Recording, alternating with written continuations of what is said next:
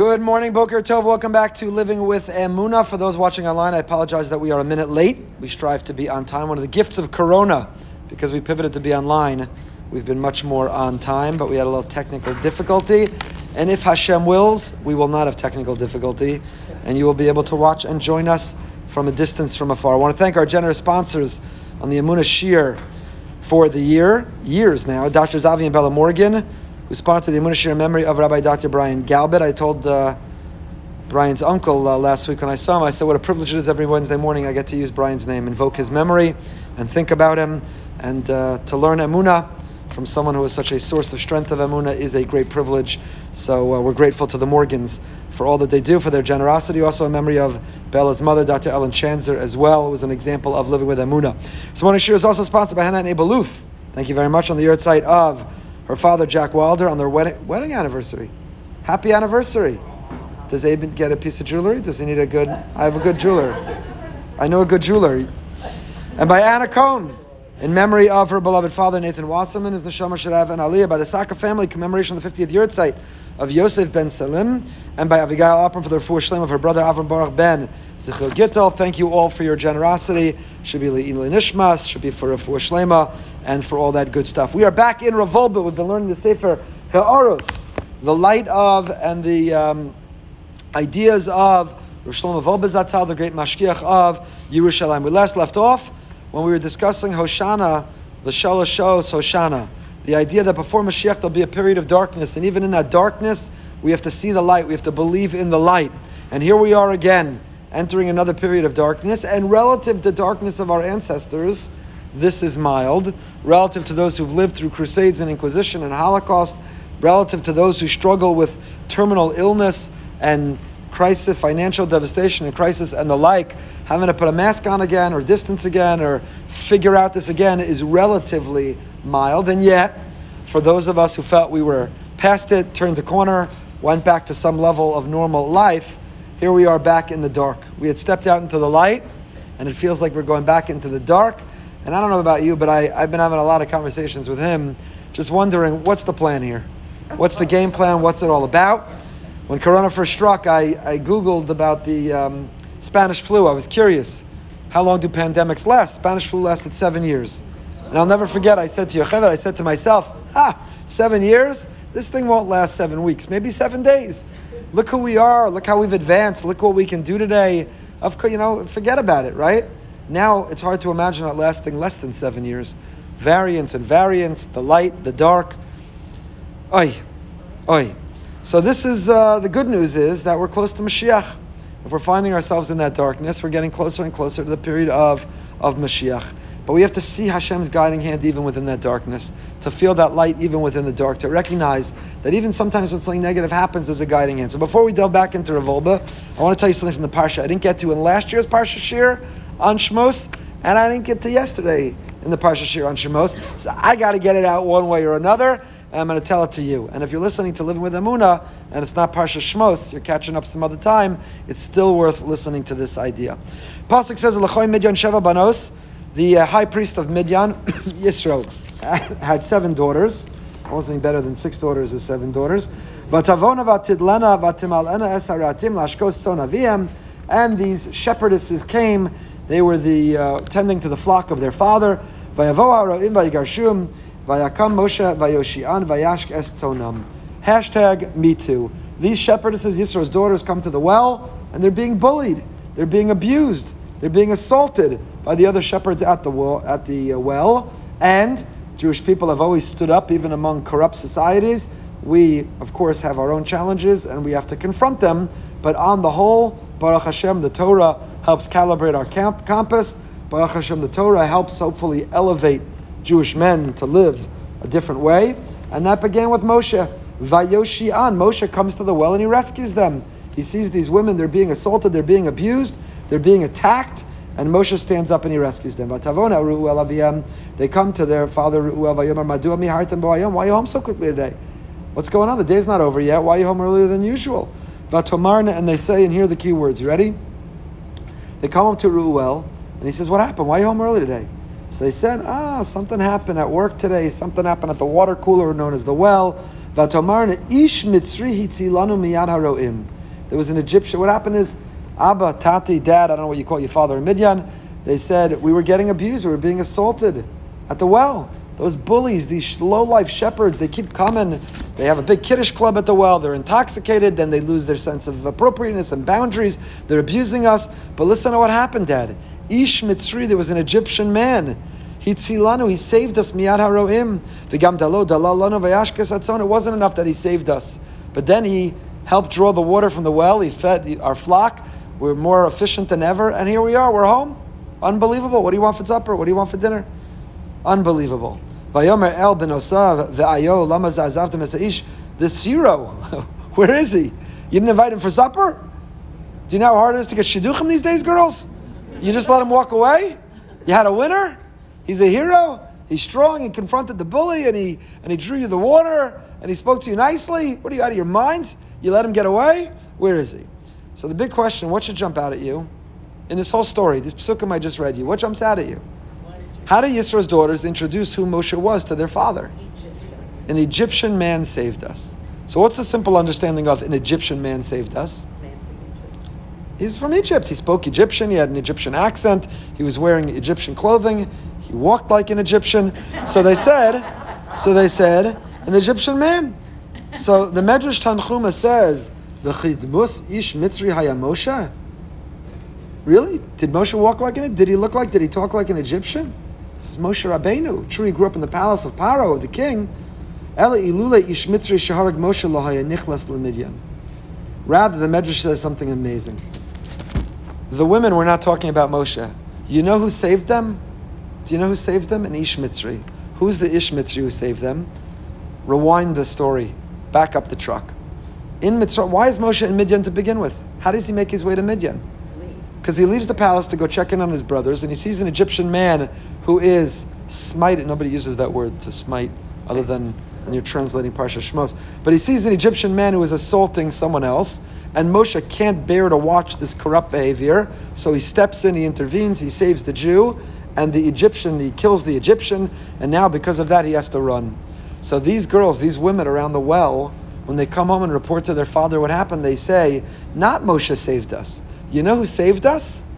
The Egyptian man who's buried in the sand in Egypt, but who was assaulting the other person that led Moshe to intervene, that Moshe then killed him, that Moshe then ran. This whole chain of events only began. Why? Because it's unbelievable. Ish Mitzri Hitzilanu. Amazing, amazing idea. So Rav Yisrael Meir Druk says, Shekach Amru Benos Yisrael LaMoshe, Yasher Kochacha Sheitzaltanu Miyad HaRoim. So the daughters of Yisro say to Moshe, thank you for saving us. So Moshe says, Osa Mitzri Sharakti Hu Itzilaschem. How did these women know about it? How did they know to go home and report to their father about it? How would they have known what led to the chain of events that brought Moshe to Midian? The answer is, Moshe himself, when they're thanking Moshe, Moshe says, what are you thanking me? The only reason I was in the right place at the right time, the only reason I was here in this moment to help save you, is because of this Egyptian man. This wicked, terrible, ill-intent, wicked man in Egypt, but he's the reason you were saved. Because of what he did, it got me involved, which led me to run here, which led me to be there, which led me to save you. Unbelievable. So therefore, when they go home and report, quoting Moshe, they say, Ish Mitzri. There was an Egyptian man. It's an amazing idea. And then the Medrash goes on and quotes. There's a mashal echad. Think of it as a parable. So what happened? A snake, some kind of animal, bit. So the man whose leg was bit goes to run to put his leg into the water. When the man runs down to the river to soak his leg because he was bit by a snake, what does he find in the water? A baby, a child is drowning. So he sticks his hand in and he saves the child. Next to the child says, if you weren't here, I would have died. I was drowning. I wasn't able to stay afloat. So Amar, the man says, what are you talking about? Lo ani hitzalticha. I didn't save you. You know who saved you? The snake. The snake. Ubaratzi mimenu hu hitzilcha. Kach amru b'nos Yisro LaMoshe. And that was the same thing. The daughters of Yisro say thank you. And Moshe says, don't thank me. Thank the snake, this Egyptian man. That's the only reason I was in the right place at the right time, positioned to be able to save you. It's an amazing, amazing thing. First of all, it's the humility of Moshe. Moshe could have said, you're welcome. You have any dinner at least? Offer me something. I saved your lives. But he doesn't. Such humility and such faith. His whole life is centered around not me, not I, not my ego, but Hashem put me in this position. Hashem enabled me. Hashem allowed me. Hashem took care of everything about this. Everything about this. Shebischus shahargo is galgal kol hasipur. Because he killed the Egyptian, it led everything. No reason to be grateful to me. I didn't do anything. It was all the Egyptian man. Now you have a great contrast. Paro. Parsha begins with Paro asher lo yadas Yosef. Paro, who should have been so indebted to Yosef for saving the economy, for saving Egypt, for saving the world. Lo zachar she'ikar malchus v'koch Mitzrayim yisod b'tov ha'gdol sh'asi Yosef Mitzrayim. Lo yada, he forgot Yosef. He chose to forget Yosef. Moshe Rabbeinu is the opposite. Moshe doesn't see himself, and he orchestrates, he sees the whole thing the way it began. And Paro, who should have seen Yosef as the one saving him, thinks he's the one who's in control. He's the one who's in charge. And we have that choice about how we live our lives and what we see. It's amazing, amazing. So yesterday we had a funeral for one of our beloved members, Marcus Whitstam. Marcus Whitstam of blessed memory, a big character and a wonderful person, and sad loss. And his son Nathan said at the funeral the following amazing story. Marcus was about tshuva. Marcus's father died when he was 8 years old. He grew up in Ireland. He was named after his uncle, Marcus Whitstam, who had a factory in Ireland during the Holocaust, and who, because of his factory, his uncle, Marcus Whitstam, was a Polish Jew who moved to Ireland, and during the Holocaust he had a factory, and he was able to, at great personal expense, secure visas to bring Polish Jews to Ireland, claiming he needed their expertise in his factory, and he was dubbed the Irish Oskar Schindler. He saved dozens and dozens of Jews. That was his uncle Marcus Whitstam, for whom he was named. And at 8 years old, his father died. He went to London. He was in an orphanage, a boarding school. His story was fascinating. He became a Baal Tshuva. You know how he became a Baal Tshuva? Nathan told the following story. If you'd ask Marcus, why are you observant? Why are you from? The answer is a broken tooth. A broken tooth. The answer is when he was in this boarding school in England, a young boy, a young man, he broke a tooth. And he had a cousin who was a dentist, and the cousin was observant. So the cousin said, I'll take care of your tooth on one condition. You have to spend Shabbos with me. You have to come to me. I want you to experience Shabbos. Come to my house for Shabbos. No problem. Meet me at the office. I'll take care of your broken tooth. Marcus thought it was a small price to pay. A good meal, a hot shower, a nice bed, family for a weekend. Why not?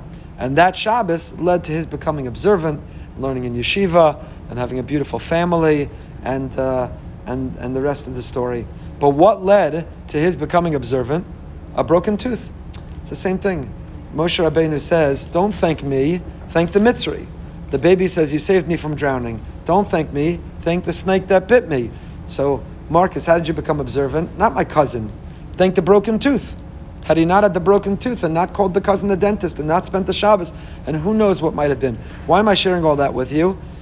Because Hoshiana Shalosh Shos, Hoshiana, that in this period of darkness, we don't know what feels like darkness in that moment, what feels like a snake bite, what feels like a broken tooth, what feels like for Moshe having to run away from Egypt, from his home, and fleeing to Midian, what feels like darkness and what feels like difficulty and what feels like a challenging time in the moment. We don't know what chain of events it launches. We don't know. Sometimes we get to understand retroactively. Sometimes we get to look back at life and try to dissect and analyze and evaluate, how did we get here and what had to happen, and isn't it incredible, and thank God that worked out that way. Sometimes we never know. We just had a broken tooth, or we just had a snake bite, or we just had to run from our home. But what it means to live with faith, what it means to be living with emunah, what it means to be living with a Hashem-centric life, is also when you break the tooth, not to get angry, not to get resentful, not to panic, but to realize this broken tooth is a good thing.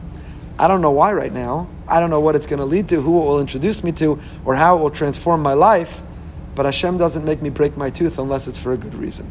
Hopefully we'll discover why Marcus looked back at life and understood why, and passed that on to his son, so that his son spoke at his funeral and said, my father attributed his becoming observant to a broken tooth.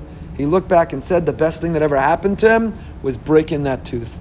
So it means that when we break our tooth, stay calm and carry on, and realize Hashem broke our tooth because who knows why. When we get bit by a snake, Who knows why? When the flight is delayed, when we get stuck at the red light, when we burn the kugel, when we much more significant consequential things, who knows why? Who knows why? We're back in Revolva. Baruch atah Adonai, Eloheinu melech haolam she'hakol niyeh b'dvaro. Funny, that's my second cup of coffee, but still, brachas still have to be good. So Rav Wolbe says something I find so reassuring. The Wolbe, the great mashgiach of Yerushalayim, the great Rav Wolbe, he says, sometimes I begin to feel chalisha ba'avoda. Sometimes I begin to feel weak in my service of Hashem. I'm not so passionate, I'm not so on fire, I'm not so plugged in, I'm not so connected. I think then to myself, I think this is my period of darkness. Just like the day cycles between light and dark. Why did Hashem design the world that way? Why not just be light all the time? People like me would never go to sleep. It would be a disaster. Would die Chalila very young. You need it to get dark, so there's night, so you go to sleep. But why didn't he just make it light all the time? We could be more productive, more efficient. Why not make it light all the time? There are places, never for a fast day find yourself in those places, right? Where it's like light for like 22 and a half hours of the day. Your whole sleep cycle, fast days, Shabbos, Antarctica, so it's a long, long day. Why did Hashem create a world with light and dark? Because the significance, the symbolism of light and dark is also part of the cycle of life. Not just environmentally, not just naturally do we go through light and dark, day and night, but in our lives we go through those cycles. We go through periods of light. There's great joy and great blessing and great simchas. There's great success and great accomplishment. There's good health. There's happiness. There's nachas. And then there are dark periods. There are people who can tell you 1972, 1986, 2021, what that year was. Some people can talk about a year. They made 3 simchas, 3 weddings in 1 year, and a bat mitzvah, and a bris, what a year it was. What a year it was. The light was unbelievable. I got sunburned from the light. It was unbelievable. And people will talk about a year in which they suffered devastating losses. They lost people, and they had a financial collapse, and they got divorced, and a child. It's a dark. So we have to know, though, the same way that if you make it through the night, the sun will come up tomorrow. The sun will come up. You have to know that the sun will come up. It will be light again. It's just like the day cycles, so too our lives, we have these cycles. So says Rav Wolbe, when I feel like I'm entering a period of darkness, I strengthen myself. And I have to prepare, I have to be able to secure, I have to double down, I have to be resilient to be able to ride this wave of darkness, to get through this night, in order to wait for the sun to come up again. The Gemara says, Be'ikvas Mashiach chutzpah yizkeh. The Gemara says that when Mashiach is coming, there'll be an explosion of chutzpah.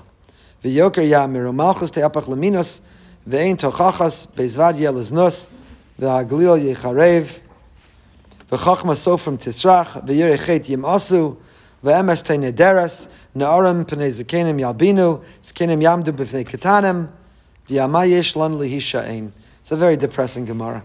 Gemara says that just prior to Mashiach's arrival, the world will be upside down. The world will be inside out. Everything's going to be backwards. Instead of it being that honor and dignity are what define the day, chutzpah yazgeh. I just wrote an article for this week.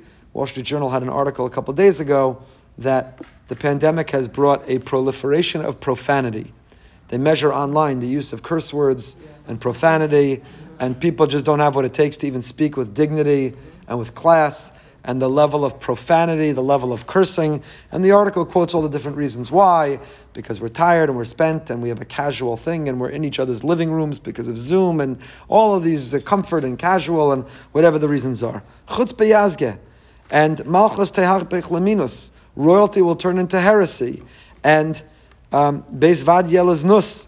And homes that were honorable places will be filled with promiscuity, and there'll be a dissolving of wisdom, and truth will be hidden, and the young will challenge and embarrass the older, and the older will be standing up. Zekenim yamdim bnei ketanim. The older will be afraid of and fearing the younger. All these things may sound familiar. They're all, it's an accurate description of what's happening, which is depressing, but it's also very hopeful. Maybe we're Maybe we're right there. Maybe he's coming.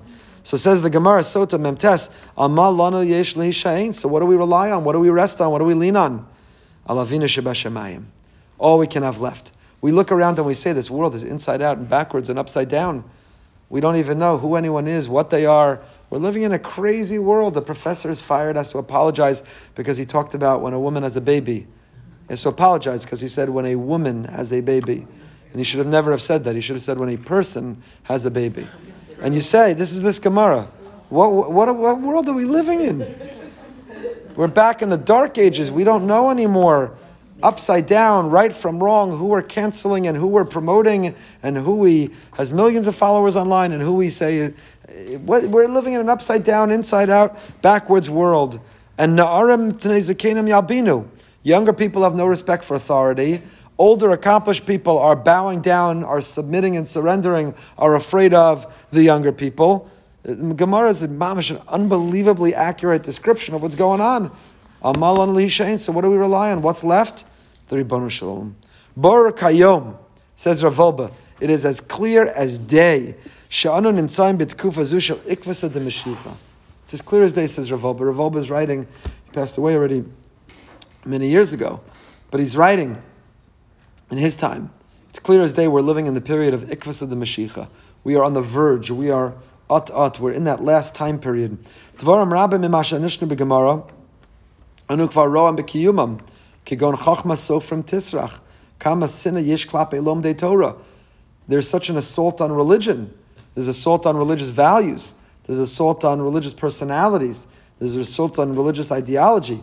When we arrive in this position, where the whole world is inside out, we're living in such a world of what's left? The answer is the pasuk Shlomo Melech tells us, Tzadik be'emunaso yechya. And you say, how can I live like this? How can I live in this world of political correctness? I don't know which words I could use. I don't know who I could talk to. I don't know what's right. I don't know what's the law. How do I live like this? The answer is be'emunasa yichya. Dip in and double down and remember there's a Ribbonu Shalom. It's a Ribbonu Shalom. And unapologetically stand for his values, his ideals. Sensitively. We're not insensitive and we don't rub it in anyone's face and we don't use religion as a weapon. We should be sensitive. We're living in complicated times. There's a lot of people in pain because there is a lot of confusion and the world is contributing to that confusion. So we have to have enormous sensitivity when we're dealing with many of these issues.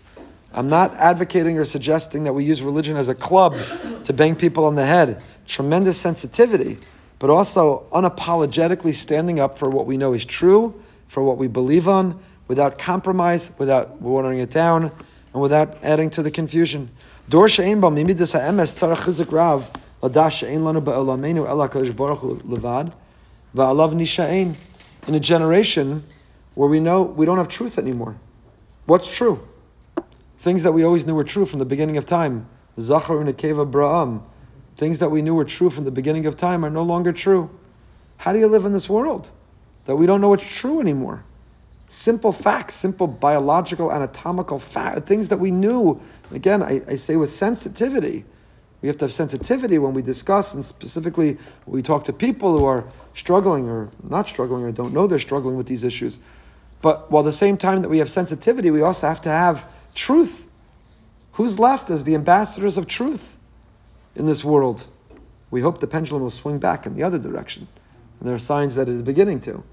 But even if it doesn't, what's left? HaKadosh Baruch Hu bilvad. We answer to Him. We work for Him. We report to Him. And He is what informs and inspires our sense of truth. Ve'alav nisha'ein. And we lean on Him. Aleinu la'amin bo ad kedei hizkarvas elav yizbarach. Rak ha'idei zeh nitan l'hagia l'chol ha'malos. Only by connecting and grabbing onto Him can we get to all of the high levels. You know, there's a panic. There's an earthquake. Children go to find their parent. You're on the boat and it's rocked. They go grab onto their parent. There's a blackout. The lights go out. They go grab onto the parent. So the darker it gets, the stronger you have to hold on to the tati. The stronger you have to hold on to the mami. The stronger you have to hold on to Avinu Shebashamayim, Hashem. It's not that it's darker, so therefore it's harder to find Him, so therefore figure it out without Him. A person might be tempted to say, we're living in such a dark, confused, inside-out, backwards world. It's harder to find Him than ever. So I'll figure it out on my own. It's the opposite. The darker, the scarier it gets, the bigger the threat, the higher the earthquake is on the Richter scale, the greater the category of a hurricane, the greater the danger, the threat, the darker the blackout is, the more you have to hold on to the parent. Avinu Shabbat. They grab on. Have you ever had a scary moment? You can walk off a roller coaster with your child and your arm is black and blue. Your mom is black and blue afterwards. The scary part of the roller coaster. They grabbed you, they held you so tight. They dug the fingernails into your skin and you're black and blue because they held so tight. They held so tight. Take a child to the doctor and they're going to get their shot and you say, squeeze my finger. You're screaming louder than the kid getting the shot. The scarier something is, the harder, the tighter you hold on. So that, says Rav Wolbe, is the message for us. Scarier the world is around us. Omicron, sounds like a transformer. Omicron is coming to get us. So whatever the later variant's going to be, you got tornadoes in Kansas. You got just the world. Every day you wake up and you say, will there be a deal with Iran? Is Iran, are they going to bomb? Every day you say, what am I going to find today? What am I going to find today? You come home from a vacation, there was a fire in your air conditioner. What am I going to find today? You wake up, you say, you have no idea what today is going to bring. Who's going to test positive? How is it going to change? I have to quarantine. It's going to change my whole schedule, my plans, That's the best case scenario because everyone's healthy and well, just inconvenienced. How am I going to change my life and my schedule? The darker it gets, the tighter you have to hold on. Don't be distracted and don't give up. Don't have despair. The darker it gets, the tighter we hold on. The tighter we hold on. Masha tiyarnu kan eina yerida. We're on the Yud Zayin. Bottom of page Pei Zayin. Masha tiyarnu kan eina yerida. Ze matzav shel yamutu kol mostei aretz. Hismotetus hachayim hakelkaliyim, hachavritiyim hamishpachtiyim, hamisriyim v'hamedainim. Maflihu eich hazal baruch kadsham ro kol zos lefnei alfayim shana bebihiris kazos. How is it? The more, I haven't seen people write about this. It'd be a fascinating study. I wish it's not a safe space for anyone to actually talk about this. We're living in an unprecedented time of progress. In some ways, we measure the progress. In some ways, we have automated cars, and they're getting only better and better. And there'll be a point where you take a nap in the back seat, and your car gets you from point A to point B, and wakes you up when you get there. It's going to happen in our lifetime. It's getting closer and closer to it. And people can now, not astronauts, some people who want to take a ride to the moon can hop a ride to the moon. And I've told you this. If you don't know this feature, you should, because if you have children who live in New York and in Israel and elsewhere, and you're all in a family WhatsApp group, you could press one button, the little video camera, it says group chat, and now multiple screens, and everybody pops up, and you're having a big conversation with everybody who lives everywhere. This is George Jetson stuff. This is incredible, crazy stuff. This is Disney Wheel of Progress stuff that's now outdated and, we're living in a time of insane progress. Omicron came, so in the lab, they're like, don't worry, we'll have a new antibody infusion treatment out within a few weeks. We know how to tweak it to the latest variant. It's unbelievable, mind-boggling stuff. It's mind-boggling stuff. Mind-boggling stuff. The progress in our time is mind-boggling. And yet, when it comes to morality and ethics, we're going backwards to the Dark Ages. We're going backwards to Greece. We're going backwards to Egypt, ancient Egypt. We're going backwards in promiscuity and moral decadence and moral decay and moral confusion. We're going backwards. I haven't seen anyone talk or write about this. I don't even mean from a Torah perspective. I mean from a general perspective. That how we could simultaneously be warp speed going forward in one direction and warp speed going backwards simultaneously when it comes to others. So you feel like hopeless despair.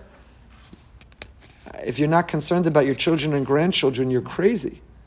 Who knows who can get caught up in what, and who will end up where, and who will get smitten by what idea and value. So Chazal, our rabbis knew the answer. Our sacred Torah knew the answer. Double down and hold tighter to Abba, to your father.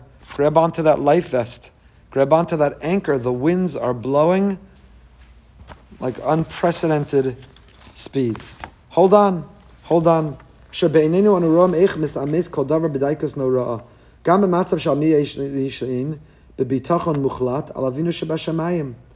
rabbis, Mesachas Sota was 2,000 years ago. Ravina, Rav Ashi, the close of the Gemara was 2,000 years ago. And 2,000 years ago, they described exactly what we're going through now. And they told us the problem, and they told us the solution. And what's the solution? Avinu Shebashamayim. Now, I'm not advocating withdrawing necessarily from the world around us. As confused, as complicated as it is, it's a beautiful world. And Hashem wants us to engage it, and He wants us to extract the beauty from it, and He wants us to contribute to it. Society is still filled with a lot of beauty and a lot which enriches. I'm not advocating withdrawal, but we have to be more vigilant than ever as we confront that world and as we try to draw the best from the world. And we have to feel Avinu Shebashamayim looking over our shoulder. He's with us. He's with us. I'm going to get in trouble now by ending with this. Maybe I should quit while I'm ahead. I got a voice note from a woman in Israel. I never met her. I don't know her. Yesterday. And she had a group of seminary girls at her Shabbos table. I won't tell you the two seminaries, but from two typical classic non-Orthodox seminaries. And at the Shabbos meal, they told her how angry they are. And why are they angry?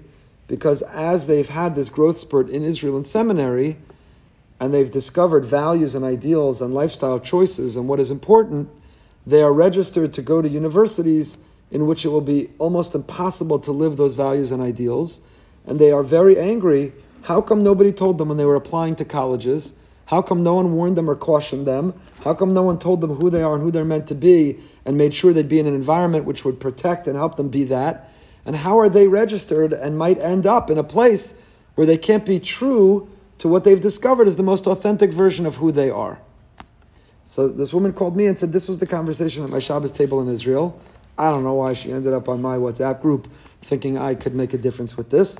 But said, how could be at the end of a 12-year of education, a parent spending hundreds of thousands of dollars that we're equally celebrating, considering and getting into and attending places that in the world today, I don't know that we sufficiently understand what's happening on these campuses. They're not neutral. It's not just that there's not like a Gemara shir going on. It's not that there's not necessarily a great minyan or a Shabbos meal or a Musar shmuz. It's not that it's a parav place. You can't imagine the assault and the values and the pressures when it comes to modesty, morality, when it comes to Israel, when it comes to anti-Semitism. And again, this is not a wholesale, it's usher to go and you can't go and there are exceptions and that's not what this is. That's not what this is. But it's having an honest evaluation of who we are and when we're sending and how are we preparing them and are they ready and what does it look like and what are the results? Are we doing the research to understand the data? That our kids, we spend the 12 years and the hundreds of thousands of dollars, and what do they look like on the other side? In 4 years, do they undo 12 years or 13 or 14 years? Do they undo 20 generations? What's happening? Again, this is not a wholesale rejection. There are people who should go and who thrive and do better in that environment because they have to stand out. I understand every situation is different, and I'm a big advocate of nuance in life. I don't believe that anyone should just stand up and say anything is entirely wrong or entirely right. There's nuance with it. But are we being mindful? Are we being aware? So this woman left me this long voice note. There was nothing wrong with it, but one of the great gifts Hashem has given me in the last year is that on WhatsApp you could listen in multiple speeds. I feel like Hashem did that for me. There's nothing wrong with the long voice note. Well, Hashem, it was beautiful. I just could be more efficient in listening to it. And I hope and pray she's not listening to this. I'm glad that she left a long voice note because it's raising this awareness and it woke me up to that. And she wasn't, shrying a vek like I moved to Israel and I frummed out and now I'm yelling at you rabbis in America. She was repeating a conversation from her Shabbos table of seminary girls who are sharing that frustration, that disappointment. So they're saying 2,000 years ago, the rabbis in Sota saw that we're going to live in a time in which the winds are blowing, in which up is down and down is up and inside is out. And Avinu Shebashamayim, we need to double down on our Jewish identity and our Jewish pride and our Torah learning and our Torah living, because it's the only way we're going to come out on the other side. The only way we're going to have a Jewish continuity. Look what's going on. 70% intermarriage rate. Look what's going on with assimilation. And when I talk about assimilation, I'm not talking about assimilation among the unaffiliated. I'm talking about assimilation among Orthodox Jews, Shomer Shabbos from Jews, assimilation in our values. Flip through. I'm equally going to offend everybody with this now. I should have had a third cup of coffee. But flip through the frummest Torah magazines right now, and assimilation is on every other page. What's being advertised in terms of the ostentatiousness and in terms of the materialism and consumerism, and these aren't Jewish values. We're assimilated Torah Jews. The pressure to keep up and the emphasis on the consumerism, materialism, in the frummest, so to say, those are not Jewish values. We're assimilated in all these directions. And this is what Chazal warned us. They said the closer and closer and closer you come to Mashiach, the stronger the winds are going to blow. The higher on the Richter scale the earthquake is going to rock you. And there's only one thing that's going to keep you stable and safe and secure, and that is hold on tighter and tighter. Give Hashem a black and blue mark. Let your fingernails pierce his skin. Hold on tighter and tighter and tighter. It's not a time to let go. It's not a time to hold on loose. It's not a time to explore and let them discover for themselves. Another conversation with a parent choosing certain school option for their child. He says, I want my child to choose religion. I said, that's beautiful. And if they do choose, it'll be a richer life. But are you ready if they make the other choice? Are you prepared for what that means if they make the other choice? By the way, did you give them the choice whether to brush their teeth or not when they were 3 years old? Did you say, I want them to choose, let all their teeth fall out and be filled with cavities, because I want them to choose the beauty of brushing your teeth?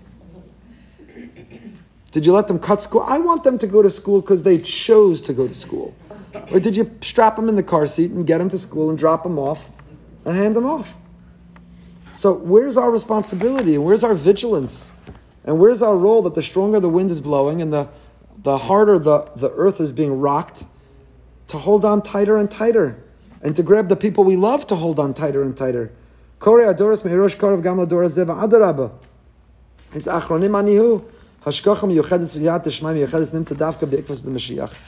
a greater siyata d'shmaya. We need a greater providence. We need Hashem's greater intervention.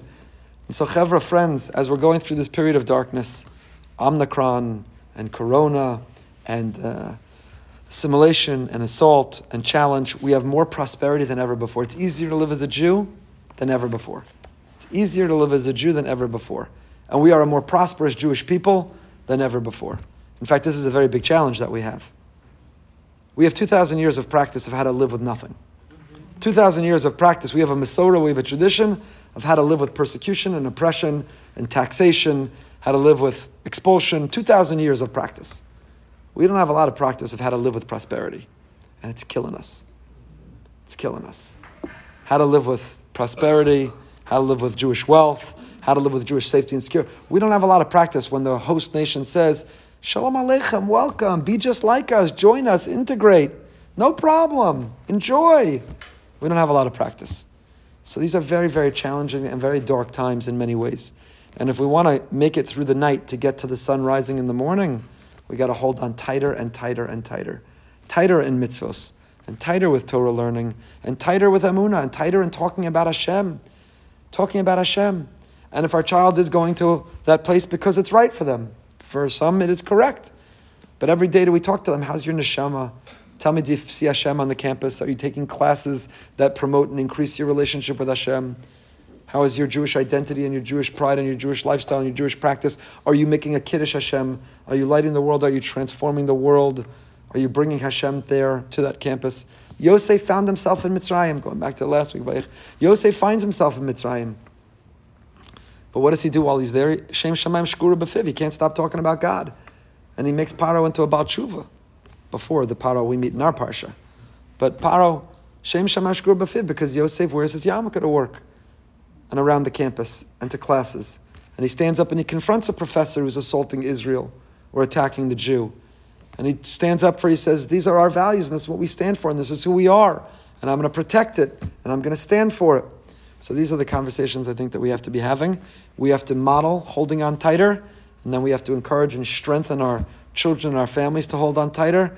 And when we do, Amir Tashem will come out the other side to the light. Tonight, 9 o'clock, behind the bima with my childhood friend, Joseph Gittler, founder of Leket Israel, amazing organization, doing great things, and he has a great story. And hope to see you then. Stay happy, stay healthy, stay holy.